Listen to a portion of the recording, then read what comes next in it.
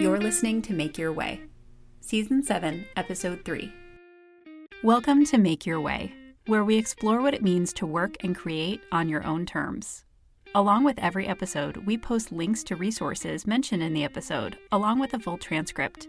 You can find these materials at drkatielinder.com/MYW. Hello, Sarah. How's it going? Good. How are you, Katie? I'm well, although I have to say, I always feel a little trepidatious when I know we're going to talk about money stuff. And today we're talking about money stuff. So I'm like, Woo. How's this going to go? Money, money, money.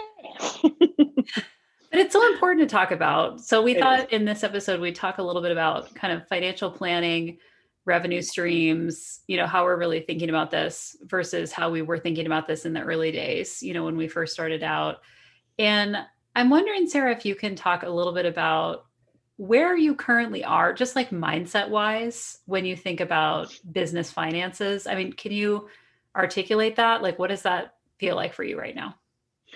Yeah, sure. Before we hit record, we talked a little bit about, or I mentioned to you, Katie, that I'm feeling really kind of different than I used to about the financial side of things. And I think a lot of that has to do with, frankly, finally being really in alignment with where I want to be and where my skill set is useful and the kind of work I want to be doing and the people I want to be working with and all of that kind of stuff is kind of really gelling right now, which is a wonderful place to be. I have very little to complain about it in respect to where my business is right now. But when I think about it financially, it's much less a concern of where is the money going to come from and is it going to be there? Though I do still have concerns about that, in part because of the nature of my business where it is right now during the pandemic versus where I see it going in the future. I'm not quite sure. I have ideas, but I don't have a plan exactly in motion yet for how I'm going to pivot yet again when the pandemic kind of wraps and we're able to kind of go back to at least a new normal. But for me, I have a better handle now on the services that I'm offering, what they cost, what I need to charge for the things that I'm doing, as well as sort of the alignment with my values about keeping my fees, reasonable during a pandemic where a lot of arts organizations who are my primary client base right now, a lot of arts organizations are struggling. And so being sensitive to that while also recognizing what I need to make in order to have my business, be functional in the ways that I need it to. It's been an interesting journey the last few months kind of coming to that place. But, I do feel like not only are the skills and the services that I can offer valuable and important for people, I also feel really in alignment with providing services that are needed right now and that organizations really find useful and valuable to have. And so it's kind of just this nice alignment of both the values part and the money part, which is not something I had necessarily experienced early on in the business to the same degree. I certainly felt like I was adding value and was contributing things and having great conversations and valuable work with people early on when I was still kind of in the early childhood world, but it was not quite the same level of alignment that I feel now. And I use that term because I know you've talked a lot about alignment over the years, Katie, and it resonates with me really strongly right now. So I don't know that answers the financial question necessarily, but I think, as I think about finances and as I think about planning and where my revenue streams are coming from and where they might come from in the future versus how I had set things up in the past, I see a lot of progress and I see a lot of I would say more maturity in my business and in the way that I approach doing business than I had before. And I think are lots of reasons for that, but alignment I think is definitely a primary one. Yeah. That is really interesting, Sarah. And what it makes me wonder about is when you talked about this concept of maturity, I also feel like, I feel like a kid even saying this, but I'm like, I feel like as we become adults, there is a different level of financial maturity and just understanding that we have, that we I feel like I've actually actively tried to become more aware of like financial education, to kind of better understand certain steps that I'm taking with my partner, and like what is kind of good strategic moves for us to make as we kind of grow our net worth and things like that. I'm wondering to what degree you see that as being a factor in the maturity of your business finances, that as you're kind of coming into adulthood, you're also understanding or maybe thinking differently about things like retirement, or, where you are midlife, and what you want to have in savings, and, those kinds of things. Yeah, I think that's definitely true. And Katie, you shared earlier in one of the other episodes of the season that, when you first started out, you were kind of late 20s, early 30s, and now, we're both older. We're both in that older category where those kinds of things become more important to think about. About when do you want to retire? How do you want to set yourself up for that? And all of those kinds of things. And so, yeah, I would say that definitely there is an element of maturity in terms of thinking about how do we set ourselves up well for the future, for my partner and I, and all of that. I also think that for me, in terms of the business, there's just more coherence in my understanding of the types of services that I offer, and that those have a certain value attached to them, right? Like I understand my own market better, I guess, is another way to put that. And I understand the value that I offer in a different way than I did in kind of that previous era, for lack of a better term, of my business, where I was doing a variety of different kinds of things. But in the early childhood world, it was a little less clear to me the kinds of services I was offering, what they would be worth, how that would work. But moving into arts consulting and moving into video and digital engagement consulting, I have a better picture for what that looks like, and also what my time and expertise is worth in that area. And I don't know, I don't want to go too far down this rabbit hole, but there have been times where I've definitely thought about the sort of challenge of working in psychology is that everybody kind of thinks they get it. And especially child psychology, it's like, okay, but is that any different than, parenting or understanding parenting? And it's like, well, no, there's more expertise involved in that. And so I feel like there was always this layer of education about the value of the services that somebody in my line of work would have offered.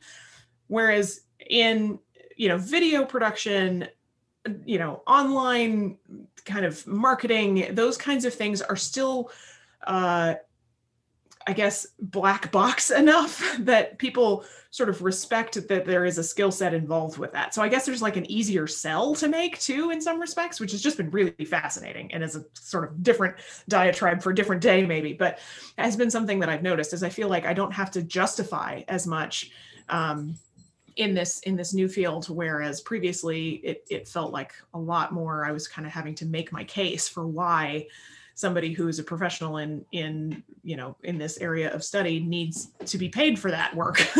So yeah, I don't know. That's just sort of a side tangent, I think, but also a lot of practice in asking for what I'm worth. Sorry, that is my dog Niles barking in the background. He's being a puppy. Puppies be puppies. Anyway, so I think there's a lot of experience that I gained in kind of figuring out how to have those conversations about value and about charging and that sort of thing. So the practice has certainly helped too, where now I can just be like, yep, this is how it is. Sorry. So there's more confidence in that ask as well. So yeah, I don't know. Those are just some of the things that your question made me think. I don't know if I'm actually answering your questions today, but here we are. Well, the money stuff, I feel like we have to like feel our way around it a little bit, it's interesting to think about it. And I don't know that we always think about it at this level and kind of have this kind of retrospective, considerations. Yeah. Yeah. Well, Katie, I'm curious for you, how has your perspective of money and of budgeting and of, charging and all of those kinds of things, how have you seen that progress from when you first started to where you are now? I mean, I feel like one of the biggest changes that I can really think about is the ratio of like how I'm dividing up the money that is coming in from the business. I used to be super conservative about this, and I've talked about in other spaces. And in the first year, like we took out 5,000 in salary draw, and that was it. I mean, we were just like, we didn't know what was happening. We didn't know about taxes. We were just so concerned about, not wanting to get ourselves into a hole, with taxes and things like that. And when we started out, I think like the year after that, I was doing like a 35% salary draw. And then 50% was going to savings and taxes. 15% was going to business expenses. Over time, I've shifted that ratio to now we're at a place where I'm doing about 60% salary draw, 30% to taxes and savings, and 10% to business expenses. And it's taken this whole time for me to kind of figure out, and that may change again. I may shuffle it, a little bit, but it's taken me a number of years to kind of figure out the rhythms and what our tax situation looks like. In part, it's been a little bit challenging because, and this is a good problem to have, our revenue has increased every year. And so we pay our quarterly taxes, but come April, we always have a relatively large tax bill because we had more revenue than we forecasted. Even though we've been raising that every year, sometimes we don't raise it enough. And so it's a conversation we've been having with our accountant. But I think that for me, that's been one of the bigger things, is that I've seen over time just we're taking more out of the revenue every month. And it's allowing me to have a better picture of, from kind of a quarterly basis, like a monthly basis, a quarterly basis, but also an annual basis, how much can we expect?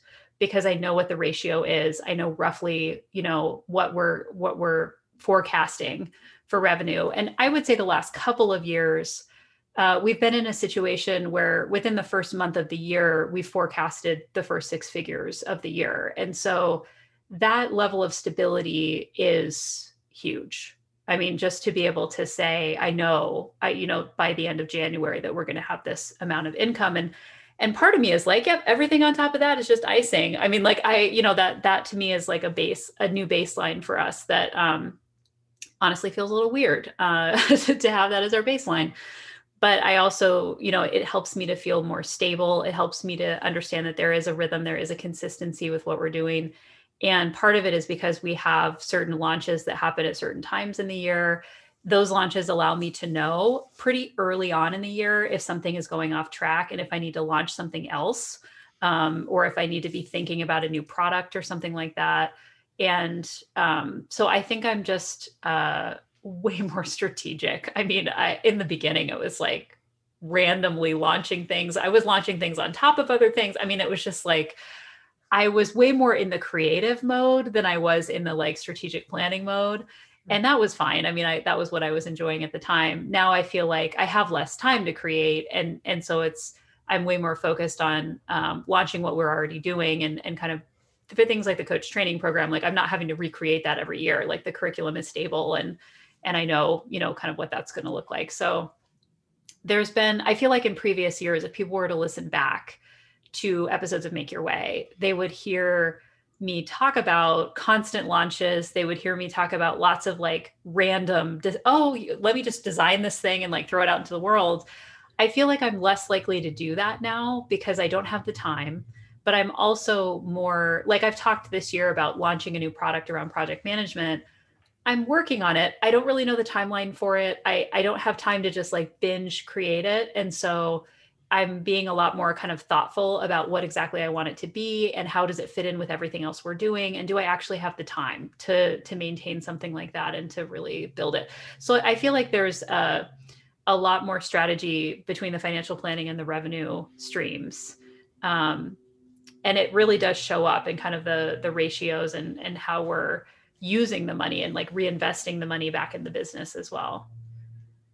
Yeah, it's interesting to hear you talk, Katie, because I'm also reminded that we have different business structures too. So yours is a lot of sort of product based, and even though some of those products are like a coaching training, right, where you are working with individual clients, you are doing much less of the responding to individual client inquiries to do a specific project for them. Whereas like, that's my bread and butter right now. Right. And so it's interesting to kind of hear you talking about forecasting. For me, it's a lot more dependent on kind of what inquiries come in when and that sort of thing. And I'm still learning this kind of new environment, and it's definitely affected a lot by the COVID pandemic and that sort of thing.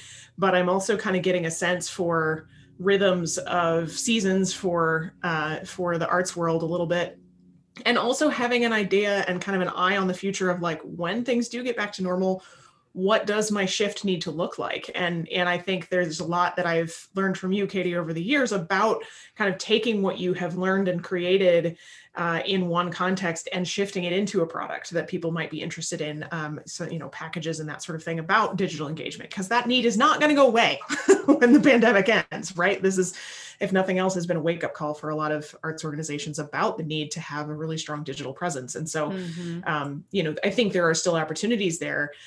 For me, when I think about planning for 2021, it is a little bit of, it's going to be kind of quarter by quarter for me. So I've got quarter 1 pretty well figured out what that's going to be. But I think quarter 2 depends quite a bit on what happens with vaccine distribution in quarter 1. And so as I'm thinking about planning, I'm thinking about what are those other products and services that I can start layering on top of existing client base and client work.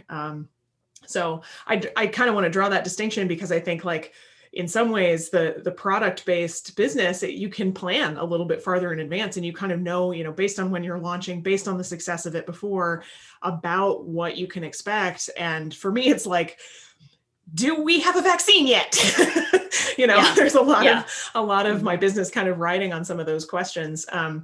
Which is a little scary, but I also recognize that I'm developing a base here that is going to be a foundation for future work that I do. It's just a matter of how and when that progresses, which is an interesting challenge for me, both in terms of like planning and also in terms of revenue. But I wouldn't have it any other way, because I'm me. Well, I would also say, though, I don't think it's an accident for anyone who's listening who knows anything about my day job.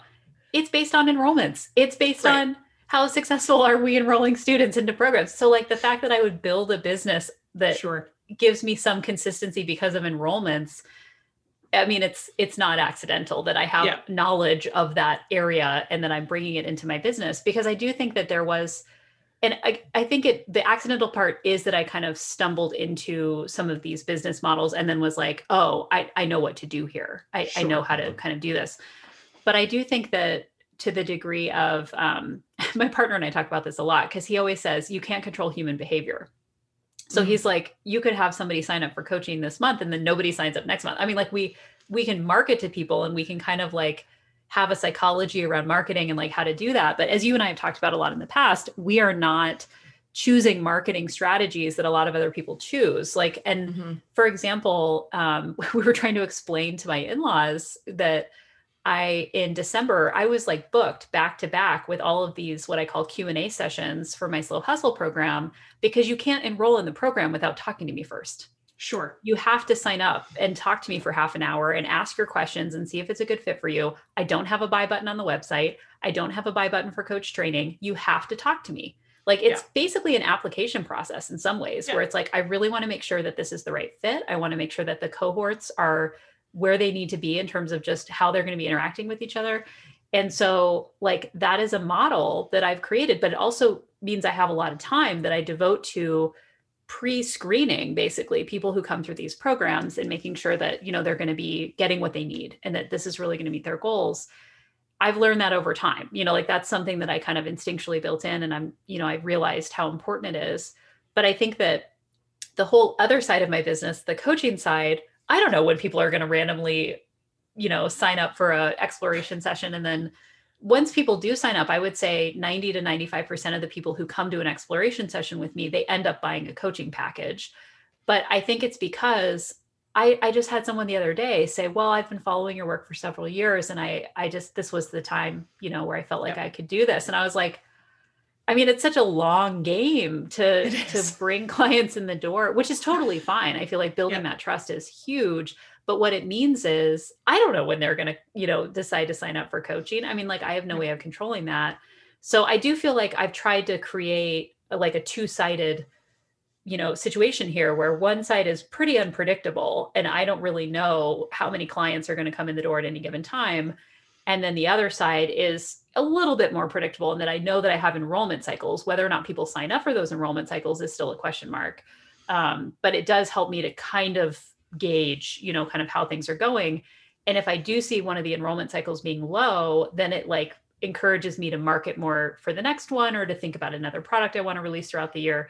And because all of my enrollment cycles for coach training happen in the first half of the year, I have a pretty good sense of what things are looking like annually because of when those enrollment cycles happen. So I feel like I stumbled into that a little bit, but once I realized what was going on, I was like, ooh, this is smart. Ooh, keep going. This is helpful. Which is sometimes I think how this happens when you're like dealing with new business models. Cause coach training was a new business model for me. I mean, like that, I had to really think about how I was supporting a community of coaches in multiple cohorts. I mean, it's basically a curriculum that is running multiple times a year, and I am the only one running it right now. So even the timing of that had to be thought through pretty carefully. Yeah. Yeah. No, that makes a lot of sense. And having that sort of diversity of how people can connect with your business and how people can, purchase your product or be a part of your coaching sessions. I think that also signals a maturity of your business, right? You're not putting all your eggs in one basket. You've got a diversification strategy that makes sense and that has that overlap built into it. Mm-hmm.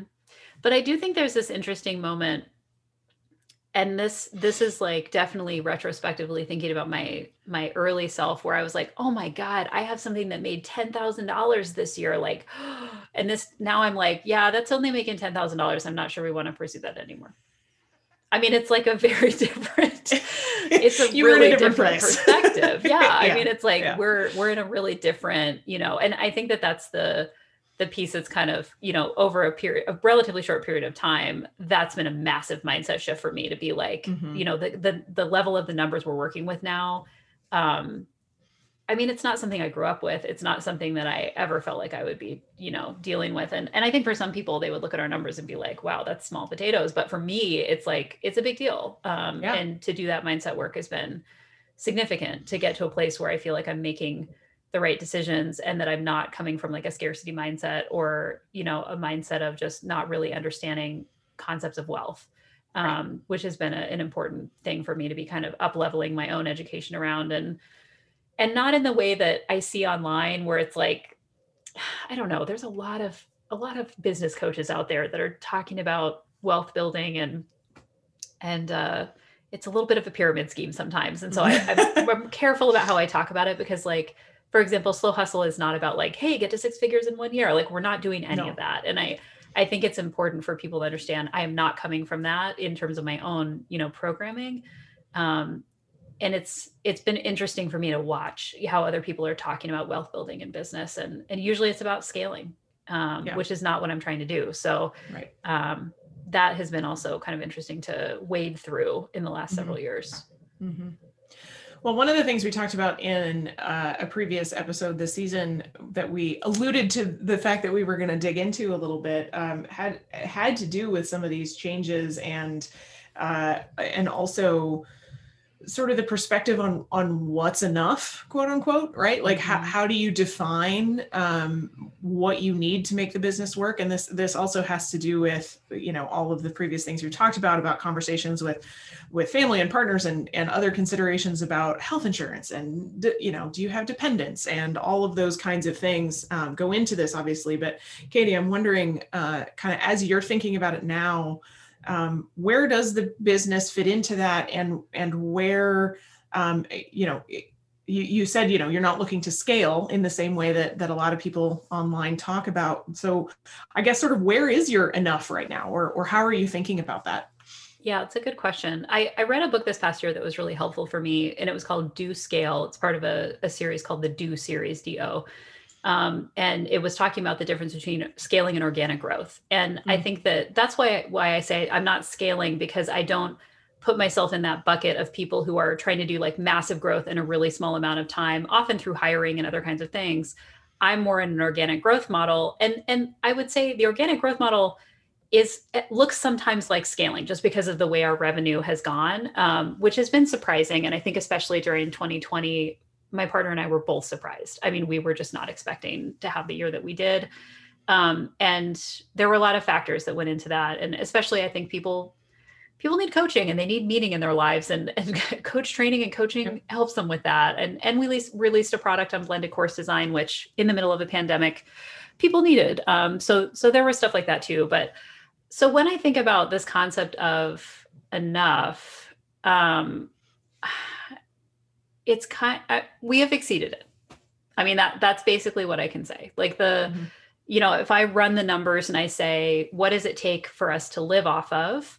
What does it take for us to pay health? Like if I just take away my full-time job and I say, what would health insurance cost? What would it cost for me to put away money for retirement? What would it cost for us to pay for various insurances that we pay for now? What would it cost for me to have a decent savings account and, to donate money, which we currently do. And, all the things. Like if I want to do full picture, we're not living in a scarcity model of like, we can't do anything. We have exceeded that, and so I think that is one way of thinking about enough, which is basically this concept of monthly recurring revenue. What is your monthly recurring revenue? But I would also say the other way I'm thinking about it is, and this has been a mindset shift. So let me just let me say that, is I am coming into an understanding of this being my peak earning time. So this is part of the reason why I'm willing to do full-time job and side business, because it is like, especially in a pandemic, my partner and I made a decision of like, we are socking away every penny. Like, we don't know what is going to happen with my job. We don't, there were just a lot of unknowns, thinking back to like February, March-ish, where we were all like, what is happening? We didn't know what was going to happen with the food supply. There was just a lot of questions. And we both just kind of looked at each other and said, we are building a nest egg. Like, we don't know what is happening. And we feel a certain level of insecurity, about that. And so let's just like sock everything away. So that's what we did. I mean, we spent all of 2020 basically. And remember, no one was traveling. I mean, we invested in streaming TV services, which are not that expensive. So, this is like where we were. We bought food online. We stocked up our pantry. We were doing the thing that everybody else was doing, but that was a different mindset to then come out of that year and be in a drastically different financial situation, because we had made that decision together to do that. And we had a really good year in the business. And so all of that discretionary income was basically, we were able to funnel that toward, that shared goal. And it really put us on a different pathway of thinking about like, where are we headed? What are we trying to do? And how are we thinking about, the future of what we're trying to create, not just within the business, but just kind of our legacy, as a shared household, of what we're trying to do. And that involves a lot of things, things that we care about, things that we want to be contributing financially to. And so we were able to make some good decisions about that this year. So I think that for me, there are people who say, I need to know my enough number because that lets me know when to stop, like that helps me to like take a break, kind of thing. I unfortunately am not built that way. I am not really someone who's like, oh, we hit our number for the month, I can stop. I'm like looking 4 months ahead thinking, well, can we sock away, for the future? I'm always going to be focused on that. And so I think that while I can recognize kind of intellectually and logically, that we've kind of hit the number that is allowing us to do this, there are always goals now. And like paying down our mortgage is the one I've talked about more publicly, where it's like, yeah, this is the year we're doing that. Like we have this nest egg and now we're kind of funneling, finances in a different direction. And I have always been like curious about the people who have that enough number and it helps them to kind of stop, because I'm just, I even though I am very tied in with values and other things, and I definitely wouldn't say achievement is one of my values, I definitely am motivated by achievement. And I always have been. I think that's part of why I'm in academia. I think a lot of people who are listening to this can probably relate to that. And so to me, there's always this, like, what's the next level? How can I provide more value? And when I provide more value, we get more revenue. And so if I'm constantly thinking about how to improve, increase the value that is happening with our audience, that necessarily is going to mean that we're going to have more revenue coming in the door, which then contributes to the cycle of being able to provide more value. So to me, like that's it's not enough, but like that's what's driving me, is that ability to create these spaces where I can do more pro bono work for clients. I can, like create situations of value that are like surprising and delighting people, that they're like, oh my gosh, like, and like one small example of this is, so I became a yoga credentialed teacher this year. And I do private yoga sessions for people in the Prolific community and people on my newsletter, and I don't charge for those. And, in my yoga training program, which is also kind of business oriented, they're like, oh, you have to charge. And I'm like, actually, no, I don't. Because I have revenue coming in from other places. I love to share yoga with other people. I love to give them that mind body connection. It's really important to me as a representation of my values. And I'm happy to do it. I'm happy to do it for free, because I know there's a lot of people who don't have access to that. So I think that there's things like that it's like, that is way more important to me to have choices around that than to try to hit like a certain number. So yeah, I'm always moving the goal. I mean, is that surprising to anyone that I'm like moving the goal down the field? But yeah. Tell me, Sarah, about you. Tell me about your enough number. It's just so interesting to hear you talk about it. And I definitely resonate with a lot of the things that you said. The being motivated by achievement thing is a huge one for me, and one I'm constantly working on, frankly. It's not clean. I mean, it's a thing to wrestle with, for sure. It comes with its downsides. Yeah. So, I think for me, when I think about enough, it is about finding that balance between providing value to the clients and the people I'm working with, and providing value at a fee that I feel like is reasonable, but that is also, as I've mentioned before, acknowledging the time that we're in currently. I think for me, in terms of how does that fit in with my life, I'm also thinking about the balance between my work-life balance. And so, Katie, when you said, I always want to know how it is with the people who hit that enough number and are like, okay, I'm out. I'm not quite completely that direction, but I would say I'm probably farther down that path than you might be. But for me, I'm in a situation right now where I'm looking at a very full Q1, which is great. And I'm very thankful to be there in kind of early January, pretty much booked. It's great. But I know that, Q2 is going to be a little different. I think for me, the difference is that because so much of that is based on individual needs and contexts and all of that kind of stuff, it's a little harder for me to then say, okay, well, now I'm going to devote the rest of my time in Q1 toward Q2. It's a little bit more wait and see, just by the nature of the work and the clientele I'm working with. But for me, the last couple of months at the end of 2020, I think kind of overbooked myself. I managed to get all the work done, and it was high quality, and I was very proud of everything that I did, but it was a really intense period for me. And at the end of that, I was like, okay, I don't want to do that again. That was not fun for me, and it ended up working out fine, but it was a higher level of stress than I really wanted to be placing on myself, especially in the midst of a pandemic, but just sort of in general. I didn't want to have to work that hard, and I financially didn't need to take on a couple of the extra projects I took on. I took them on because they were either interesting, or I, felt like, oh, I should take this on because XYZ. So, I kind of now have a sense for a little bit more of like where that line is for me. And so for me, it's not necessarily as much driven by a financial number as it is by a capacity issue.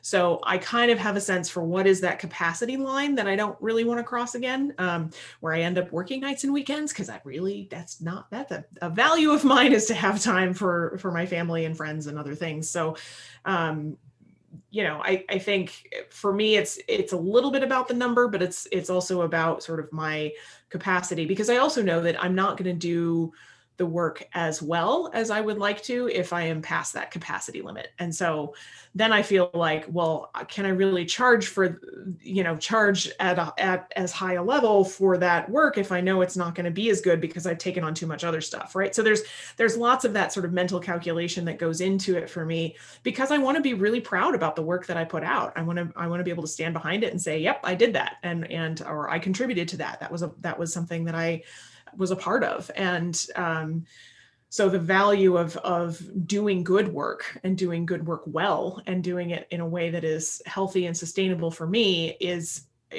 contributes to understanding what that enough means for me and for my business. But it is also nice being in this position of being in pretty high demand right now, because I can kind of make those choices a little more selectively than I have been able to previously in my business. And so I also know that ebbs and flows a little bit. And so, there may be periods in this year or in years coming where there are sort of those, peaks and valleys moments. That is sort of the reality of being a business owner.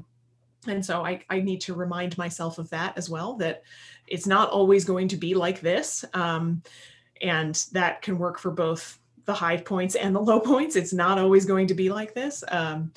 And so, I'm enjoying being in the peak area, but I also understand that I do need to be kind of planning for the low areas too. So, there is an amount of planning that goes into that financial consideration piece of it too, right? I am thinking about that, but I'm not sort of thinking, okay, what can I work on next to make sure that the next quarter is, at this level or whatever. So, right. Yeah, it's sort of a more see as it comes and kind of roll with the punches a little bit, in a statement that will shock no one who listens to this podcast. Well, I think what's kind of interesting too, and I have to remind myself of this. So maybe it's a reminder for you too, Sarah, which is Slow Hustle this year, we enrolled more people than we've ever enrolled. And I'm sure part of that was because of 2020. People were like, maybe I need to think about my side hustle a little bit more seriously now that, higher ed is doing what higher ed will do, that we can't control. But it also, I have to remind myself, the more people who come through these programs, the more word of mouth is out there about these programs. Yeah. And the more clients I work with in a coaching situation, the more word of mouth people share about me as a coach. So I think that that's the other piece, is there is this kind of critical mass that happens, and and when I was going through my coach training, the master coach I worked under said, it'll be about 25 clients in. For me, it was about 40 clients in. So it wasn't the same, but it was, this idea of I'm not doing a ton of marketing. It's at a place where there are people who work with me who are word of mouth marketing for me. And also people are randomly stumbling across my website and or they've listened to the podcast for years or whatever it is, that you do kind of get into this situation later in your business where you're using different tactics for sharing what you're doing. And I think you are able to, I hesitate to use the word coast, but a little bit on this idea that you're not having to hustle all the time to get people in the door. So I feel like part of this for you too could be the same, where it's you're working with all of these people now, you've had a lot more exposure to these different clients. And yeah, maybe they're not going to need this exact pandemic service that you're providing right now, but it doesn't mean they're not going to need something in the future and that they're not going to remember that you can help them. Yep. Yeah. And that's really true. I can actually, for I think almost every client that I have currently and or have worked with in the last 6 to 8 months, I can identify exactly what thing brought them to me, which is super interesting. Yeah. And also really helpful, because then I know where to put my energy. So, several of them came to me through a couple of talks that I gave at a professional conference. Several of them stumbled on my website through, search history stuff. Several of them heard from someone else who had worked with me, right? Or had seen a couple of different things that I had done in variety of contexts. And that was sort of what brought the request around. So having that information, you're right, Katie, totally is really helpful, kind of knowing where those people are coming from, because then you can spend your energy marketing in those particular areas rather than like scattershot trying all over the place. You kind of know where to target your energy a little bit more, and trust that either you're going to have repeat clients, which I have several this quarter, which is great. Or you have people who, they talk to people and they say, oh, well, we worked with Sarah and it was great because blah, blah, blah, blah. I've had a few of those too, referrals. So trusting that your good work is going to have, cause people to talk about you to other people in positive ways that make others want to work with you. I think that is always a comfort as well, knowing that that's going to just kind of roll in the background and keep things moving even in periods where it's a little leaner. Mm-hmm. So I also wanted to talk in this episode, Sarah, about the concept of fees and raising rates, because I think we're both charging differently than we did in the beginning. Oh yeah. Over time, we have become more, and you described this, and I don't know if it was this episode or the previous episode, is this idea of, your industry now, and you kind of know where you fit and you know what other people are charging. And that helps, I think, to kind of situate yourself. But I'm wondering if you can talk about that and kind of the trajectory or the transitions that you've made around, how frequently are you raising your rates, or when are you making those decisions? Like how is that working for you in terms of also as you're shifting revenue streams? I mean, like you've had a couple things that you've kind of sunsetted and shifted things in different directions. Can you talk a little bit about that? Yeah. I would say a lot of my work now, because it is so individual project focused, it is much more of an individualized quote for each thing, right? I have a general idea of kind of what I need to charge for certain elements of different projects. And then it's a matter of kind of piecing those things together. So for example, I know what I need to charge to put together a virtual choir, like you see all over the internet, of, 40 people. I know what I need to charge for that. I know what I need to charge if it's 60 people, if it's 80 people, if it's 100 people. And so when people ask me for quotes, I can give them a pretty good estimate about like, this is what it will cost you. Early on in the pandemic, my rates were much lower, in part because I was still figuring it out. Like I didn't necessarily know exactly how to do all of the things that would go into, a really high quality virtual choir production or a virtual event production. But now I have that experience. I've learned a lot. And so now I can confidently say like, yeah, this is what it's going to cost. And it is considerably higher than it would have been, 8 months ago, in part because I know the value that I can contribute. And I know based on other things I'm seeing in the market, I know where mine fits.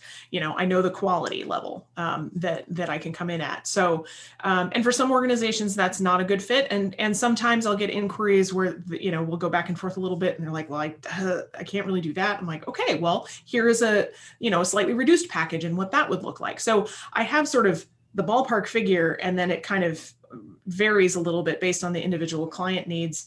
And I would say that works the same with, event production and other kinds of things. I tend to base that on kind of a general idea of an hourly fee, but I don't charge by hour. So I do a project-based fee where I say, this is what this is going to cost you for this element of this project. But I tend to build that a little bit on estimation of hours and input and that sort of thing on an hourly fee that does go up. And it has gone up a couple of times in the last few years, where I started charging for an hourly rate, I have since increased considerably, because I know not only is, what I'm offering at a higher value, I know that I'm bringing a lot of experience, I'm bringing a professionalism, I'm bringing a level of communication and attention to detail and, all of those kinds of things.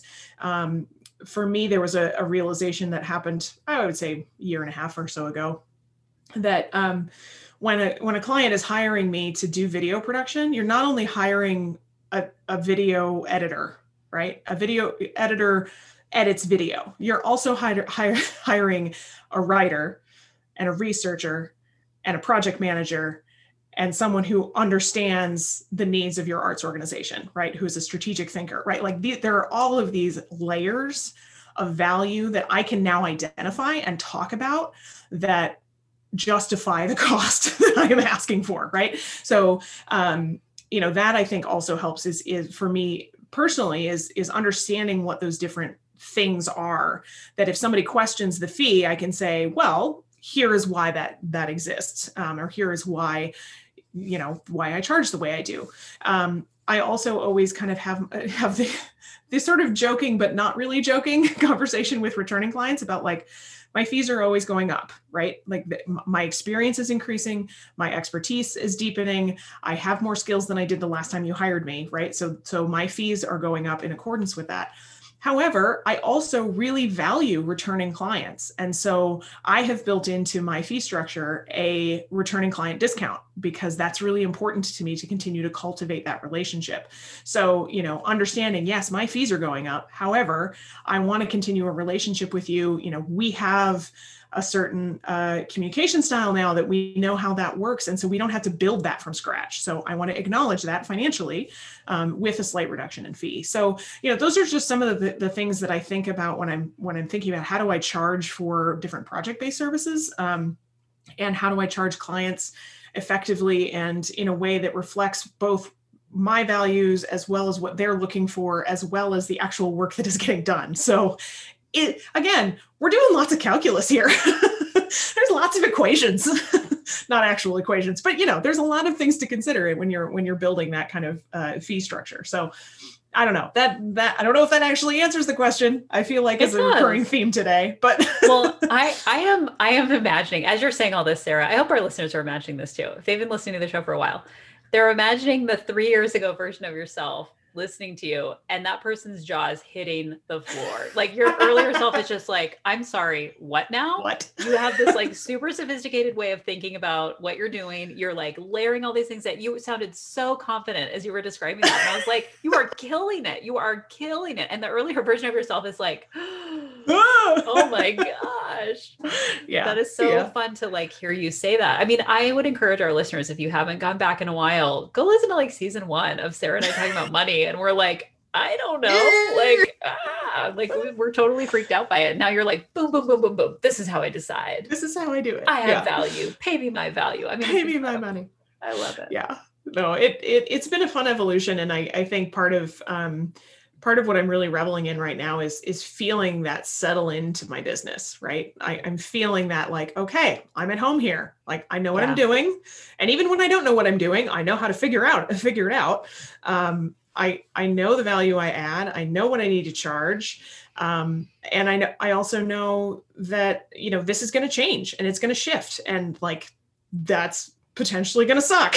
I'm going to have to roll with that, but that's just a part of it. And so feeling more mature and settled in my business, it's a really great feeling. And it's I would say only really been in the last year that's happened. And which is why I also look back and I think, yep, a year and a half ago, Sarah, when you were wrestling with, do I stay in kind of child psychology or do I move to this other really unknown area that you're kind of feeling drawn to? Like, good job, girl. You made the right choice. Yeah, you went with your gut. You went with your instincts. Yeah. I mean, that's huge. I mean, it's so interesting to think about looking back. I mean, this is why the retrospective, is so important to kind of look back. But I would also say, I find it so interesting. I also feel that kind of settledness feeling of like, there's some stuff that I feel like my feet are under me a little bit.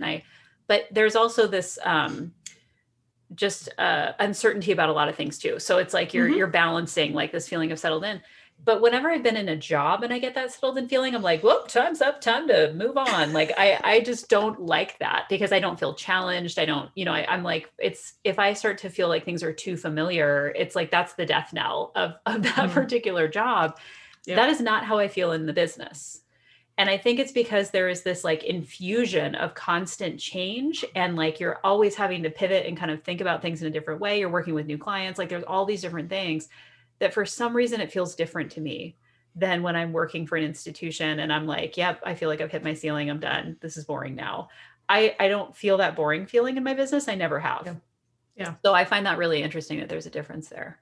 Yeah, I would agree. For me, I think one of the other realizations I've had in the last few months is that I get so much energy and personal value out of talking with other clients or, talking with clients all over the country who are doing different kinds of things, but kind of have the same kind of goal, but everybody has a different approach. And so I'm learning a ton about these different choral organizations, the different arts organizations who are approaching this question of how do we do virtual stuff, but who are coming at it with their own voice and their own flavor for how they do this. And so for me, the challenge of figuring out, okay, what is your unique thing and how do I help you take it to the next level? Like that is so, I love that part of the process, and figuring out that voice and figuring out, what is it that you are trying to contribute in this space, and those kinds of things. It's like problem solving, but in a very specific way. And there's an energy there that I love. I love just asking, these organizations, tell me about your work. Like what's really great about it. And you get people talking about, and I'm sure you experience this with coaching, Katie, too. You get people talking about what they're excited about. And it's just like, yes, give me more. Yeah. I mean, it's so energy. I mean, it fills I could be at the end of a work day and be like, oh my gosh, I'm dragging. And then I have like coaching clients and I'm like, whoop, cup is full. Like, it's just like my energy just goes right back to the roof, because it's just, like working with people on stuff that's important to them is huge. Yeah. The other thing I feel like I should acknowledge 3 episodes into this season where we've been talking about this stuff is one of the other things that has shifted for me a little bit in recent months is that I'm actually, I have my own business that is just me, but I have a longtime friend and colleague who is also working in this space and is also doing similar kinds of consulting. And so it's been really fascinating because we have sort of a partnership without having a business partnership. So we're kind of constantly, subcontracting with each other on different things where we need another set of hands, or, he has a very unique skill set and I have a unique skill set, but they work really well together. And so, it's been really fun to kind of develop that partnership aspect of things and have somebody else to kind of bounce things off of and work with, but not be tied to in a we are now business partners kind of way, but also acknowledging that we're always going to kind of ask for each other's counsel and that sort of thing. And so it's been really, that's been a really valuable experience too, just kind of learning about not having to do all of this on my own, and what parts, I can look for counsel on and have that colleague relationship and that colleague assistance, right? When there are things that I'm like, I can't do all of this on my own, help. Mm-hmm. So that has been really valuable too. So I want to call that out as a definite contributor to kind of moving my business forward, is sort of also having this other person who's also moving his business forward, and he's newer to the business scene. So, I'm kind of offering my nuggets of wisdom and he's offering his, and it goes back and forth, which has been really, really wonderful. So, yeah. I feel like there is also kind of swinging back around to what you were saying about increasing your rates. When you're more in demand and when you can't take on every single person who comes in the door, that to me is the sign to increase your rates, because you have, maybe you're taking on fewer projects, or you're taking on more complex projects or whatever. And I raised my rates this year for coaching in part because I never raised them after I got my second credential. And so I was like, okay, I think it's time, to do it. But also I feel like I can take on less clients now. And so it's like, if I'm taking on less clients, I need to raise my rates, so that I can just kind of balance out, the fact that my volume is going down in terms of how many people I can work with. And a lot of that has to do with things like coach training and Soul Hustle, because I'm now working with people at scale, and I'm working with them in groups, coming through these cohorts. And so I can work with more people that way, but it cuts down on kind of the individual hours I have to give to people for one-on-one sessions. So I think that's the other piece of it, is thinking about where is your time going and how important is it? And I'm not obviously traveling right now due to COVID situation, but if I were to bring campus speaking back, my rates would be going up significantly. Right. And they were below what they should have been before, but I was, I think not in a place where I fully understood how draining, honestly, it was for me to do that kind of travel. And now I think if I were to do it again, I would just really bump it, because it's like, this is a big deal for me to take 2 to 3 days out of my schedule and to have to leave my home and, all these things. Right. So Yeah, I think it's interesting to also think about just the scarcity of our own time and how that impacts what we think about with rates. Yep.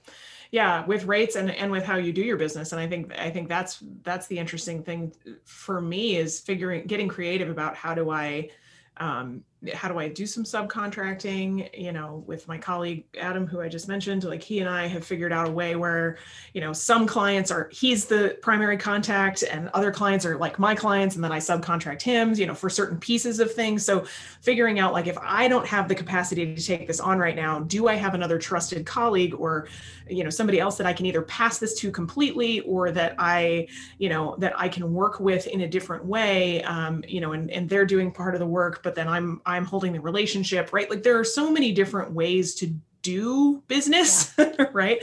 And so even if you are self-employed and kind of on your own, doing your own business, that doesn't mean you have to be doing it alone. And that, you can get creative about when you reach that capacity limit, Katie, that you were talking about, like, I can't take on anymore. So how do you approach that question? And I think that's an interesting dichotomy about kind of how we've approached our own businesses. But yeah. Well, and I realized this year, to your point about kind of help, it's not a bad thing to train a bunch of coaches that you then totally trust in their abilities, because you've seen them and observed them and assessed them as coaches, to be able to, like, refer a client who comes into my door and is like, well, you're a little expensive for me. And I'm like, sure, great. I know someone else over here who's really great. I now have all these people to refer to that I know exactly what their niche is. I've heard them coach. I know who's a good fit. So there's definitely, like, that was an unintended consequence of doing this coach training program, where I now have all these people that I can refer to. And that's been really, really nice too. Yeah.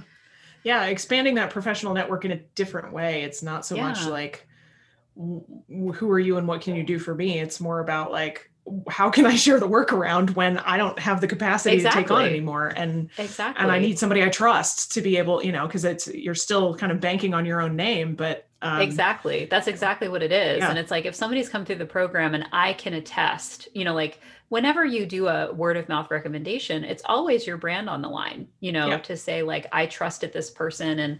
And this was why I developed my coach training, because the one I went through, I had a couple people that I recommended to it that didn't have good experiences. And I was like, well, now what do? I can't recommend people to that coach training anymore. I guess I'll just develop my own. I mean, like, that was kind of the logic, in the beginning, at least. That was my logic, silly as it is. But I mean, I think that's, for me, it's important. I mean, I do not recommend other businesses unless I feel rock solid that people are going to have a good experience.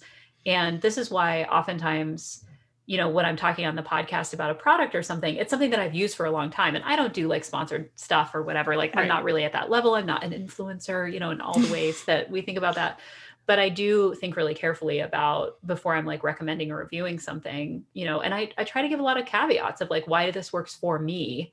It doesn't mean you're going to work for you. I have a certain personality. I have a certain way of working, that this is why this works. So yeah. Yeah.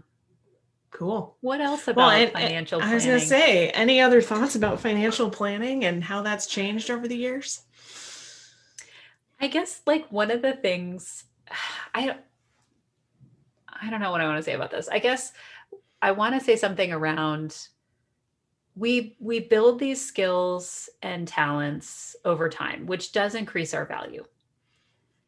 But I also think, and this could be a gendered thing too, I think we probably wait too long to do things like raise our rates. Like, we have to be, like, settled in to, like, where we are before we're like, okay, yes, I feel confident enough that I can do this, versus, like, taking the leap and just saying, like, this is my value. I feel like by the time you and I do that, it doesn't feel like a leap. It's like, nope, this is totally justified, 100%. It's kind of the thing where people say you don't have to be 90% up, to apply for a job. You can be like 60%, and men apply at like 40%, and women are like, I have to be 85% or higher with these criteria in order to apply for this job.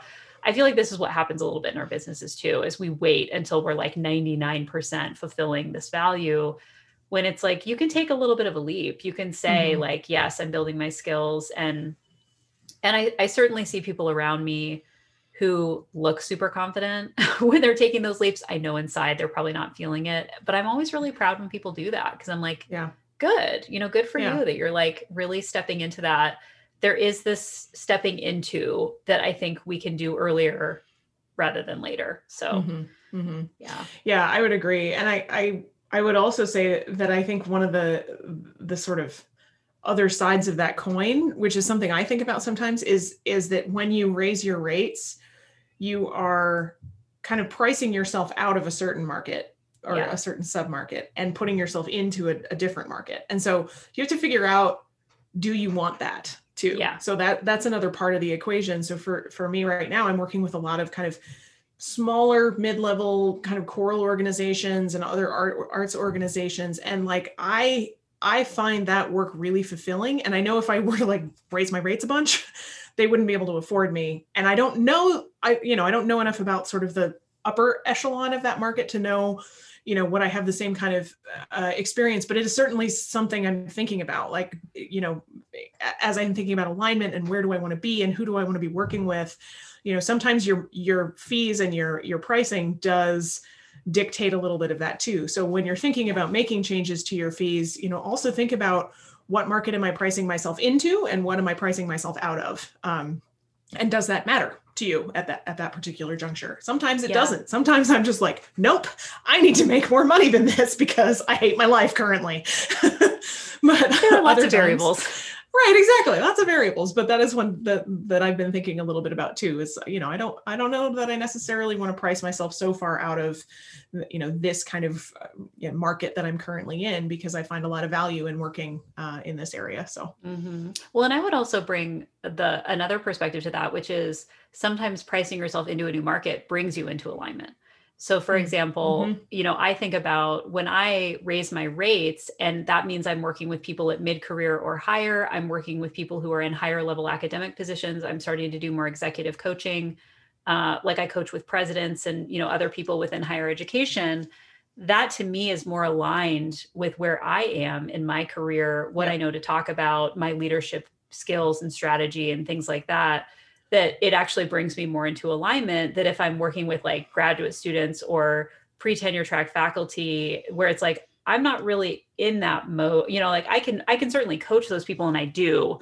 But I also feel like in terms of where I'm niching and specializing, it's a lot of mid-career senior women. Yep. I mean, that's really, and that's where I am right now in my own career. And so, and I also would say there are other coaches that are going to be better at coaching those other niche populations because of whatever they have, passions, they have background experience, they have other training that I don't have. And so I think that there's also, in that case, it happens to be that more money brings me into alignment, but I feel like there are other situations that are similar to that, where it's like, it may be that your level of experience actually necessitates you working with a higher level, because that's what's going to keep you challenged. That's what's going to help you to continue to grow, in whatever area. So I also think that there's like this, this is why actually it's helpful for me to do the coach training program, because I always know there's coaches coming in behind me, that it's not like I'm the only opportunity this person has to work with a coach. I may not be the right fit. The financial reason may be one reason why I'm not the right fit, but there could be other things in there too. And I think that it's important for everyone to realize that like, you're not the only person out there, who's doing these services. They will find someone to help them. And that was hard for me in the beginning, because I wanted to help everyone. It's like, if you came in the door, I wanted to be your person. And now it's like, I have a much better understanding that I might not be your person, but I can help you find your person. Like I'm more of a connector now. I'm more of a community builder now, where I'm trying to kind of make sure that people are in the right spaces so that they have the support they need. And that has opened up my mind a lot in terms of like the different levels of what I'm offering within my business. And like, you can buy into my prolific online community for $10 a month, $100 a year, and get a lot of access to me through live events, through, other things that I'm doing in that community. You don't have to buy a $4,000 coaching package, to do that, or a $3,000 coaching package. So I think that having that, like, different layers for people to engage in is also important. If you decide to raise your rates, it's like, what else are you offering in your funnel that is giving people access to your knowledge, your content, that is still providing value. And it's not like you're shutting a door on that population. They've still got my podcast. They've still got all these other things that they can engage with, even if they choose for whatever reason not to do like a private coaching option or something else. Yeah, totally agree. Yep. Cool. Good money I don't know. conversations. We've answered all of the questions about money. No more money questions. I know. I mean, obviously, I hope people are leaving and they're like, I feel so fulfilled. I mean, what else could they have talked about in terms of money? I mean, of course, listeners, we're always interested in hearing, are there other questions that you have? This is really just our season to kind of think back, do this kind of retrospective reflection on how far have we come? I mean, like, that's really the question I think we're asking is like, we started in one place. We've definitely made strides, to some degree. I think there's still areas we're certainly working on, which we continue to unravel and talk more about. But I hope it's helpful for our listeners to kind of hear about the trajectory and the progress and the pathways that we've taken. Mm-hmm. Yeah, no, it's been a fun conversation to have. And I know we've got several more coming for this season. We do, yeah. So until next time, thank you, Sarah, for another really good conversation. Thanks, Katie. Bye, everybody. Thanks for listening to this episode of Make Your Way. Show notes and a transcript for this episode can be found at drkatielinder.com/MYW. If you found this episode helpful, please consider rating or reviewing the show in Apple Podcasts. Thanks for listening.